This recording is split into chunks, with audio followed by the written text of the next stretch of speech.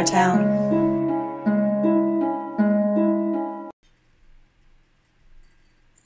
Hello neighbors and welcome back to Nightmare Town. We are Betty Boom. And that's it. It's just me this week. Manda couldn't make it for reasons that are not mine to give, but I would just like to say that we love Manda and the whole Monium family. So send them out all of your good vibes, thoughts, prayers, whatever it is that you send to people. Since Manda isn't here, I'm not going to be doing Scarecrow. We're just going to hold off on that, mostly because I do write my notes thinking of what her face is going to do when I read the notes. And without her here, it's not as much fun. So yeah. So instead, I've compiled a few obscure Grimm's fairy tales for you in this episode, which I'm going to be calling Why Is That for Kids?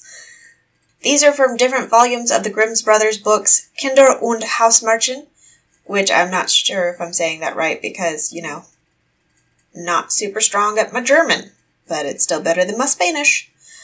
But that translates to The Children and the House Tales. So let's jump in. This is the story of the 3 army surgeons. 3 army surgeons who thought they knew their art perfectly were traveling about the world, and they came to an inn where they wanted to pass the night.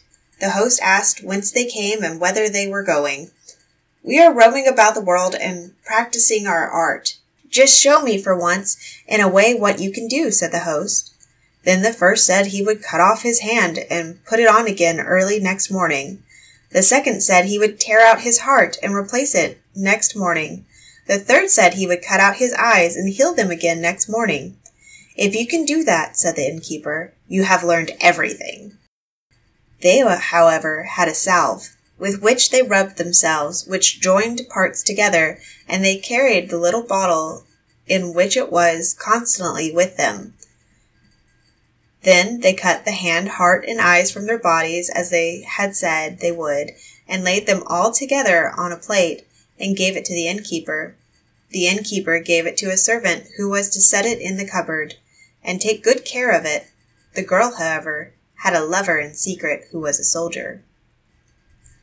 When therefore the innkeeper, the 3 army surgeons, and everyone else in the house were asleep, the soldier came and wanted something to eat. The girl opened the cupboard and brought him some food, and in her love forgot to shut the cupboard door again. She seated herself at the table by her lover, and they chatted away together. While she sat so contentedly there, thinking of no ill luck, the cat came creeping in, found the cupboard door, took the hand and heart and eyes of the 3 army surgeons, and ran off with them. When the soldier had done eating, and the girl was taking away the things and going to shut the cupboard, she saw that the plate, which the innkeeper had given her to take care of, was empty. Then she said in a fright to her lover, "Ah, miserable girl, what shall I do? The hand is gone, the heart and eyes are gone too. What will become of me in the morning?" "Be easy," he said. "I will help thee out of thy trouble. There is a thief hanging outside on the gallows. I will cut off his hand." "Which hand was it?" "The right one." Then the girl gave him a sharp knife, and he went and cut the poor sinner's right hand off and brought it to her. After this he caught the cat and cut its eyes out, and now nothing but the heart was wanting. "Have you not been killing, and are not the dead pigs in the cellar?" he said. "Yes," said the girl. "That's well," said the soldier, and he went down and fetched the pig's heart. The girl placed all together on a plate, and put it in the cupboard, and when after this her lover took leave of her, she went quietly to bed. In the morning, when the 3 army surgeons got up, they told the girl she was to bring them the plate on which the hand, heart, and eyes were laying. Then she brought it out of the cupboard, and the first fixed the thief's hand on and smeared it with his salve, and it grew to his arm directly. The second took the cat's eyes and put them in his own head. The third fixed the pig's heart firm in the place where his own had been, and the innkeeper stood by, admiring their skill, and said he had never yet seen such a thing as that done, and would sing their praises and recommend them to everyone. Then they paid their bill and travelled farther. As they were on their way, the one with the pig's heart did not stay with them at all. But wherever there was a corner, he ran to it, and rooted about in it with his nose as pigs do. The others wanted to hold him back by the tails of his coat, but that did no good. He tore himself loose and ran wherever the dirt was thickest. The second also behaved very strangely. He rubbed his eyes and said to the others, "Comrades, what is the matter? I don't see at all. Will one of you lead me so that I do not fall?"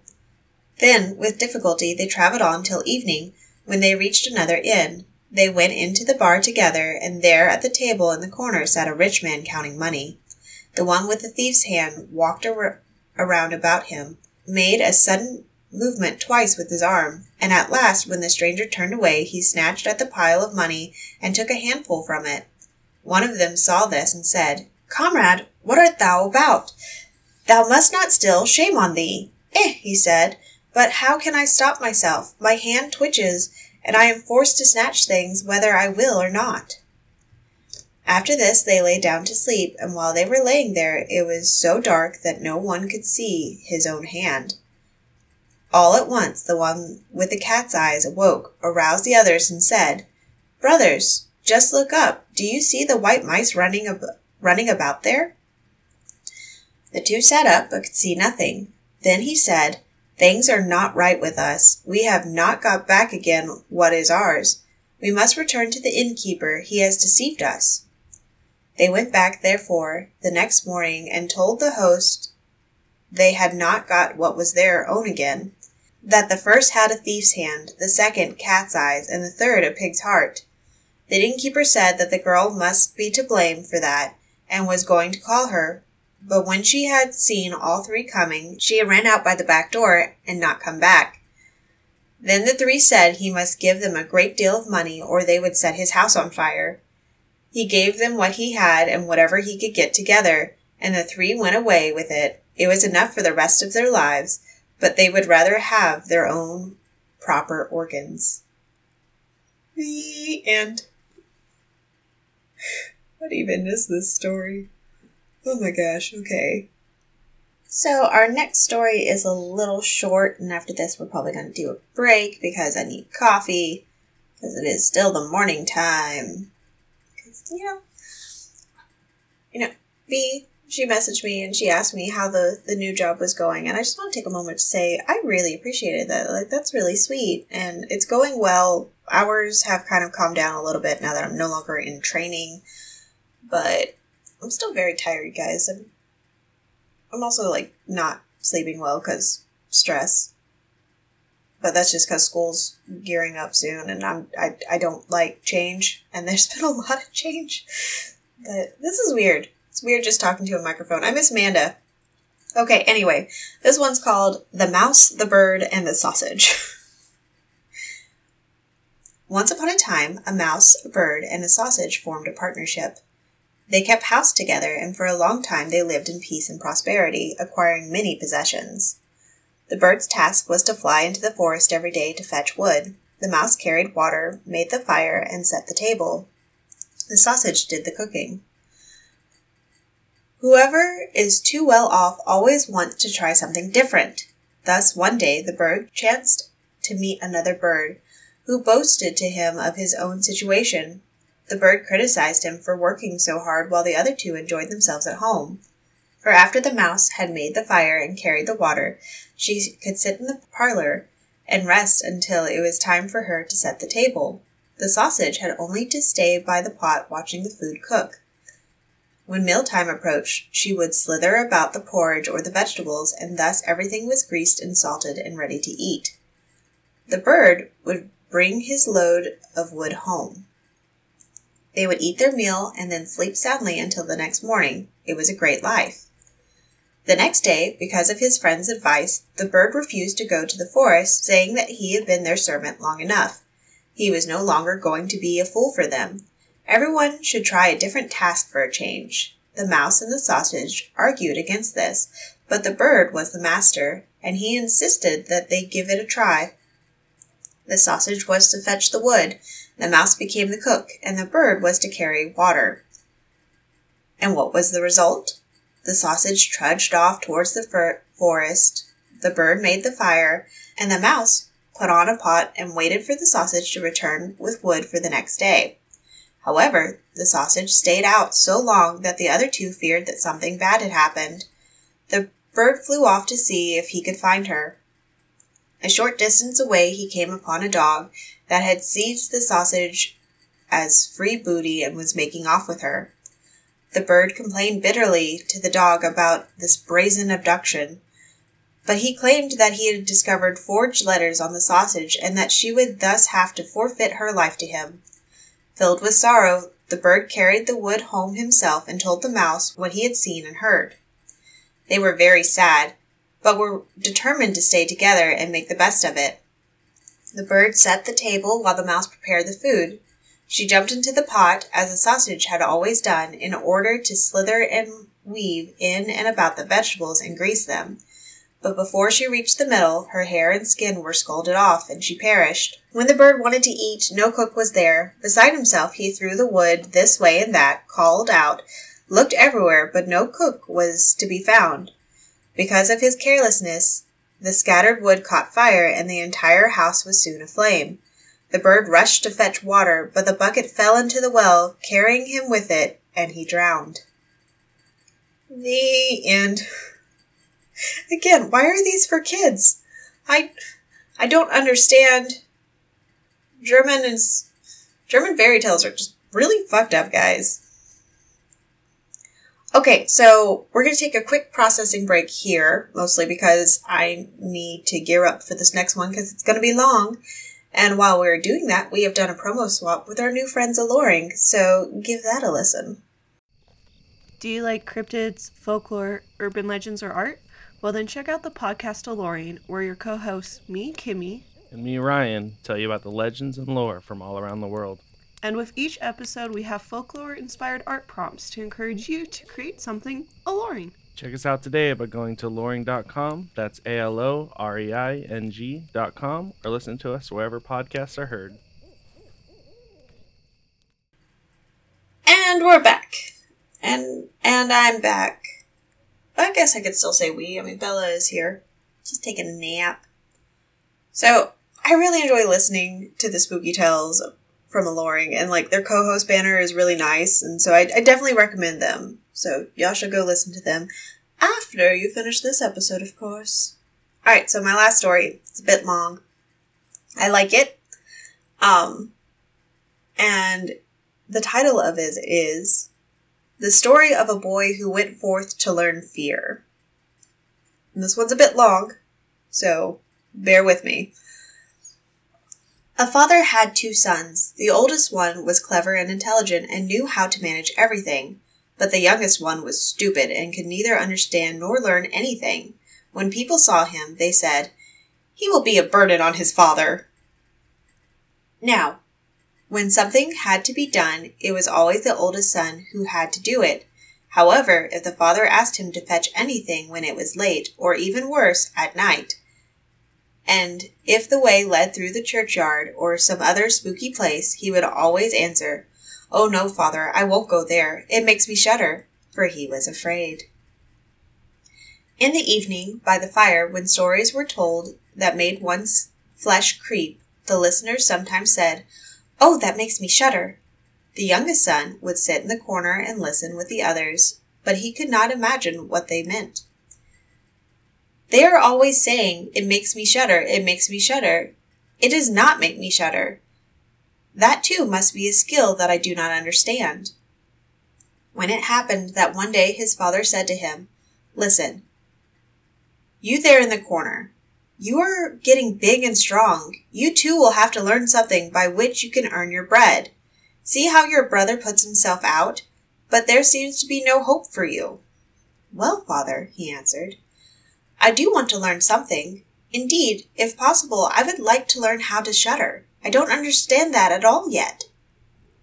The oldest son laughed when he heard that and thought to himself, "Dear God, what a dimwit that brother of mine is. Nothing will come of him as long as he lives. As the twig is bent, so grows the tree." The father sighed and answered him, "You may well learn to shudder, but you will not earn your bread by shuddering." Soon afterwards, the sexton came to the house on a visit, and the father complained to him about his troubles, telling him how his younger son was so stupid in everything that he knew nothing and was learning nothing. "Just think," he said, "when I asked him how he was going to earn his bread, he actually asked to learn to shudder." "If there's nothing more than that," replied the sexton, "he can learn that with me. Just send him to me. I will plane off his rough edges." The father agreed to do this, for he thought, "It will do the boy well." So the sexton took him home with him, and he was to ring the church bell. A few days later, the sexton awoke him at midnight and told him to go up, climbing the church tower, and ring the bell. "You will soon learn what it is to shudder," he thought. He secretly went there ahead of him. After the boy had reached the top of the tower, had turned around and was about to take hold of the bell rope, he saw a white figure standing on the steps opposite the sound hole. "Who is there?" he shouted. But the figure gave no answer, neither moving nor stirring. "Answer me," shouted the boy, "or get out of here. You have no business here at night." The sexton, however, remained standing there motionless so that the boy would think that he was a ghost. The boy shouted a second time. "What do you want here? Speak if you are an honest fellow, or I will throw you down the stairs." The sexton thought, "He can't seriously mean that." He made not a sound and stood there as if he were made of stone.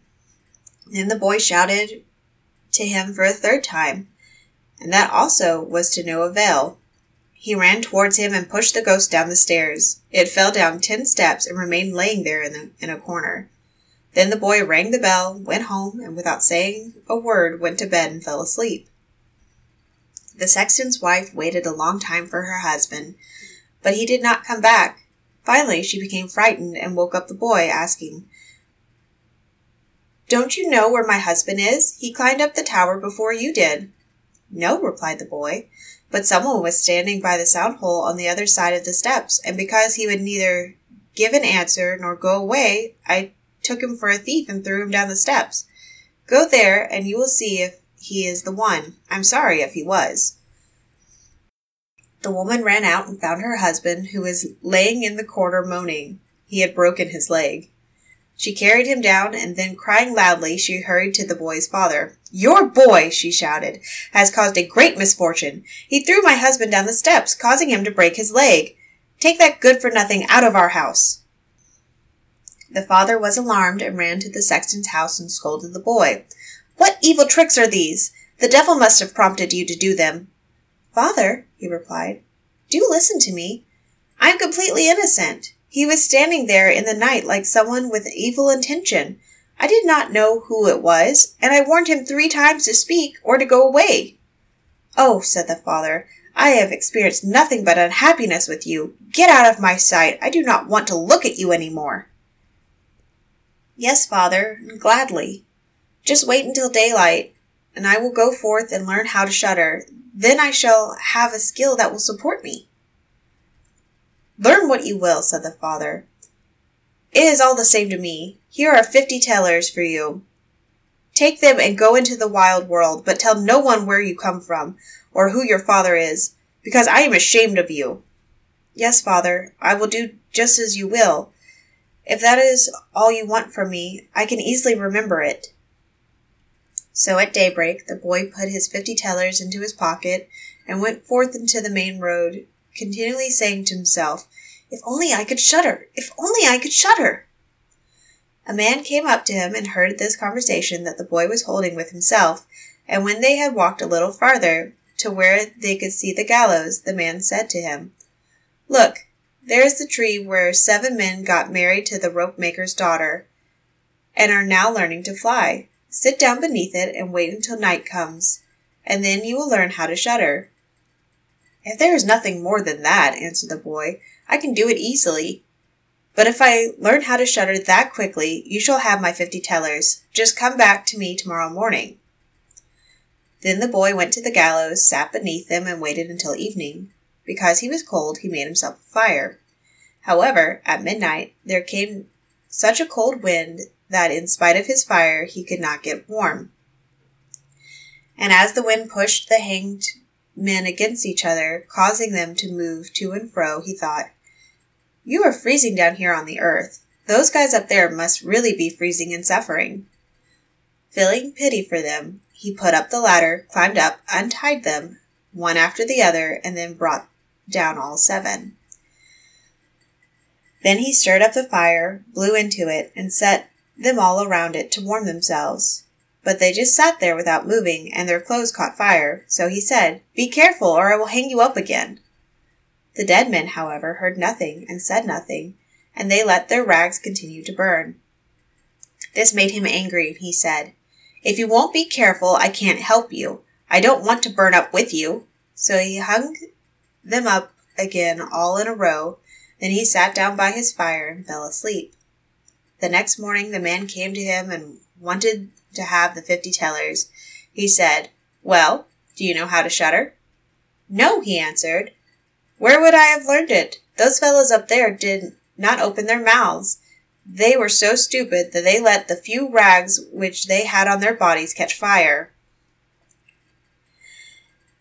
Then the man saw that he would not be getting the 50 thalers that day. He went away saying, "Never before have I met such a fellow." The boy went on his way as well, and once more began muttering to himself, "Oh, if only I could shudder! Oh, if only I could shudder!" A cart driver, who was walking along behind him, heard this and asked, "Who are you?" "I don't know," replied the boy. Then the cart driver asked, "Where do you come from?" "I don't know." "Who is your father?" "I'm not permitted to say." "What are you always muttering to yourself?" "Oh," replied the boy, "I want to be able to shudder, but no one can teach me how." "Stop that foolish chatter," said the cart driver. "Come, walk along with me, and I will see that I get a place for you." The boy went with the cart driver, and that evening they came to an inn where they decided to spend the night. On entering the main room, the boy again said quite loudly, "If only I could shudder! If only I could shudder!" Hearing this, the innkeeper laughed and said, "If that is your desire, there should be a good opportunity for you here." "Oh, be quiet," said the innkeeper's wife. "Too many meddlesome people have already lost their lives. It would be a pity and a shame if his beautiful eyes would never again see the light of day." But the boy said, "I want to learn to shudder, however difficult it may be. This is why I left home."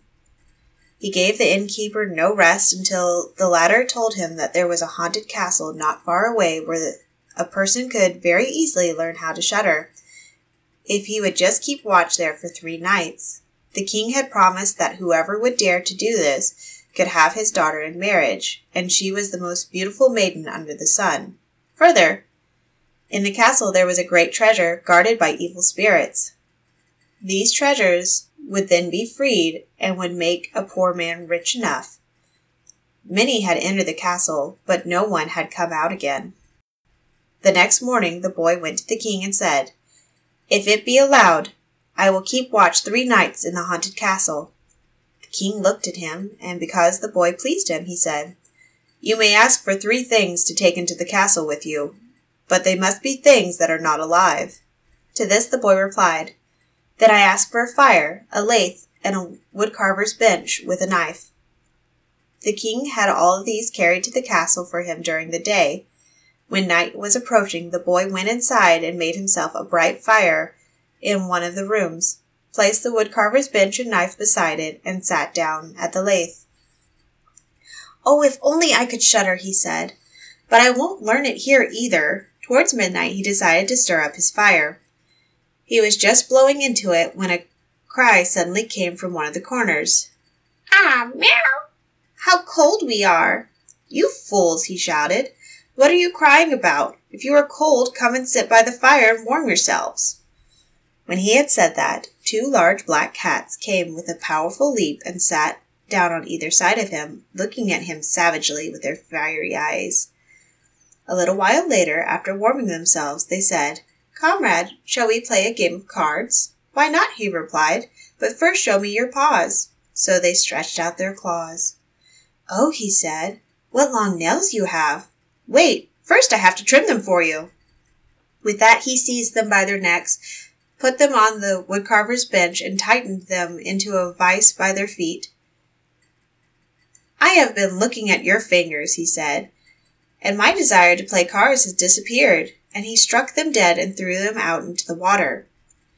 After he had put these two to rest, he was about to sit down again at it by his fire, when from every side and every corner there came black cats and black dogs on red-hot chains. More and more of them appeared until he could no longer move. They shouted horribly. They jumped into his fire and pulled it apart, trying to put it out. He quietly watched them for a little while, but finally it was too much for him, and he seized his carving knife and cried, "Away with you, you villains!" and hacked away at them. Some of them ran away, and others he killed and threw out into the pond. When he came back, he blew into the embers of his fire until they flamed up again and warmed himself. As he thus sat there, his eyes would no longer stay open. He wanted to fall asleep. Looking around, he saw a large bed in the corner. "That is just what I wanted," he said, and lay down in it. However, as he was about to shut his eyes, the bed began to move by itself, going throughout the whole castle. "Good," he said, "but let's go faster." Then the bed rolled on as if 6 horses were harnessed to it, over thresholds and stairways, up and down, but then suddenly, hop, hop, it tipped upside down and lay on him like a mountain. But he threw the covers and pillows into the air, climbed out, and said, "Now, anyone who wants to may drive." Then he lay down by his fire and slept until it was day. In the morning the king came, and when he saw him laying there on the ground, he thought that the ghost had killed him, and that he was dead. Then he said, "It is indeed a pity to lose such a handsome person." The boy heard this, got up and said, "It hasn't come to that yet." The king was astonished but glad, and asked how he had fared. "Very well," he replied. "One night is past, and 2 others will pass as well." When he returned to the innkeeper, the latter looked astonished and said, "I did not think that I'd see you alive again. Did you learn how to shudder?" "No," he said. "It was all in vain. If someone could only tell me how." The second night he again went up to the old castle and sat down by the fire and began his old song once again. "If only I could shudder." As midnight was approaching, he heard a noise and commotion. At first it was soft, and then louder and louder. Then it was a little quiet, and finally, with a loud scream, half of a man came down the chimney and fell in front of him. "Hey!" he shouted. "Another half belonging here. This is too little." Then the noise began again. With roaring and howling, the other half fell down as well. "Wait," he said. "Let me blow on the fire and make it burn a little warmer for you." When he had done that and looked around again, the 2 pieces had come together and a hideous man was sitting in his place.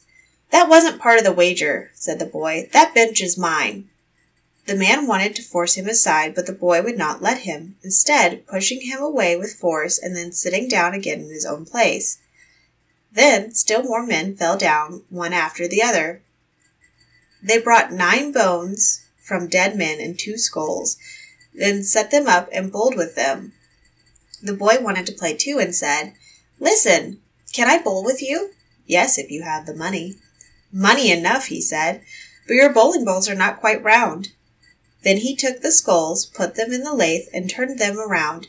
"There, now they will roll better," he said. "Hey, this will be fun." He played with them and lost some of his money, but when the clock struck 12, everything disappeared before his eyes. He lay down and peacefully fell asleep. The next morning, the king came to learn what had happened. "How did you do this time?" he asked. "I went bowling," he answered, "and lost a few pennies." "Did you shudder?" "How?" he said. "I had great fun, but if I only knew how to shudder." On the 3rd night, he sat down again on his bench and said sadly, "If only I could shudder." When it was late, 6 large men came in carrying a coffin. At this, he said, "Aha! For certain that is my little cousin who died a few days ago." Then he motioned with his finger and cried out, "Come, little cousin, come." They put the coffin on the ground. He went up to it and took the lid off. A dead man lay inside. He felt his face, and it was cold as ice. "Wait," he said, "I will warm you up a little." He went to the fire and warmed his own hand, and then laid it on the dead man's face, but the dead man remained cold. Then he took him out, sat down by the fire, and laid him on his lap. rubbing the dead man's arms to get the blood circulating again. When that did not help either, he thought to himself, when two people lie in bed together, they keep each other warm. So he carried the dead man to the bed, put him under the covers, and lay down next to him. A little while later, the dead man became warm too and began to move.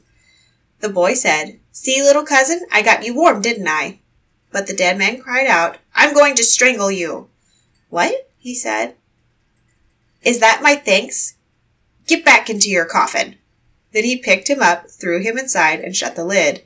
Then the 6 men came and carried him away again. "I cannot shudder," he said. "I won't learn it here as long as I live." Then a man came in. He was larger than all others and looked frightful, but he was old and had a long white beard. "You wench," he shouted. "You shall soon learn what it is to shudder, for you are about to die." "Not so fast," answered the boy. "If I'm about to die, I will have to be there." "I've got you," said the monster. Now, don't boast. I am just as strong as you are, and probably even stronger." "We shall see," said the old man. "If you are stronger than I am, I shall let you go. Come, let's put it to the test." Then the old man led him through dark passages to a blacksmith's forge, took an axe, and with one blow drove one of the anvils into the ground. "I can do better than that," said the boy, and went to the other anvil. The old man stood nearby, wanting to look on. His white beard hung down. The boy seized the axe, split the anvil with one blow, wedging the old man's beard into the crack. "Now I have you," said the boy. "Now it's your turn to die." Then he seized an iron bar and beat the old man until he moaned and begged him to stop, promising that he would give him great riches. The boy pulled out the axe and released him. The old man led him down into the castle and showed him 3 chests full of gold in the cellar. "Of these," he said, "one is for the poor, the second is for the king, and the third is yours." Meanwhile, it struck 12, and the spirit disappeared, leaving the boy standing in the dark. "I can find my own way out," he said. Feeling around, he found his way to the bedroom and fell asleep by his fire. The next morning the king came and said, "By now you must have learned how to shudder." "No," he answered. "What is it? My dead cousin was here. A bearded man came and showed me a large amount of money down below, but no one showed me how to shudder." Then the king said, "You have redeemed the castle and shall marry my daughter." "That is all very well," said the boy, "but I still do not know how to shudder." Then the gold was brought up and the wedding celebrated. But however much the young king loved his wife, and however happy he was always saying, "If only I could shudder, if only I could shudder." With time, this made her angry. Her chambermaid said, "I can help. I know how he can learn to shudder." She went out to the brook that flowed through the garden and caught a whole bucketful of minnows. That night, when the young king was asleep, his wife was to pull the covers off him and pour the bucketful of cold water and minnows onto him, so that the little fish would wiggle all over him. When she did this, he woke up, crying out, "Oh, what is making me shudder? What is making me shudder, dear wife? Yes, now I know how to shudder." The end. I just really liked that one. It was cute and kind of spooky. But anyway, guys, those are the stories that I found. This might be a random placeholder for whenever Amanda and I can't record together. Maybe we'll just find obscure fairy tales and tell you guys about those. I like that idea. Oh, snap! Research! Ha! Almost forgot. So my sources this week are themindbounce.com, gutenberg.org, and sites.pit.edu. I used them twice for 2 different stories. So that's a thing. So like I said, hopefully next time Amanda will be able to be here and we can do Scarecrow. But until then, if you have your own stories to tell or ideas for the hat, go ahead and hit us up at nightmareTown18@gmail.com over on Facebook, Instagram, Twitter, TikTok. If you want to follow me personally on TikTok, you can do that at BettyBoom1933. I post not a lot of things, but some things. It's whatever. If you guys wanted to maybe get our episodes early and extra content and super awesome stuff, you can go and find us over on our Patreon and You could be as awesome as Jay and create your own tier, and then we'll figure some stuff out for that because, we greatly appreciate it. Or you could be like Nerd It Through the Grapevine and pick one of the tiers, and then you get definite swag for that. Also, we have a store. So if you go to spring.com, you can find the Nightmare Town store there. I'm going to be posting that on our social medias. So if you wanted to, deck yourself out in some of our swag, you could totally go and do that. I personally am rocking my Nightmare Town water bottle. And I'm going to be doing that a lot during school. And I think I'm going to buy my own shirts. And I'm just going to be super narcissistic. I don't really know how to end this without Amanda, but I guess I'm just going to do it. So until next time, tell us a story. Bye!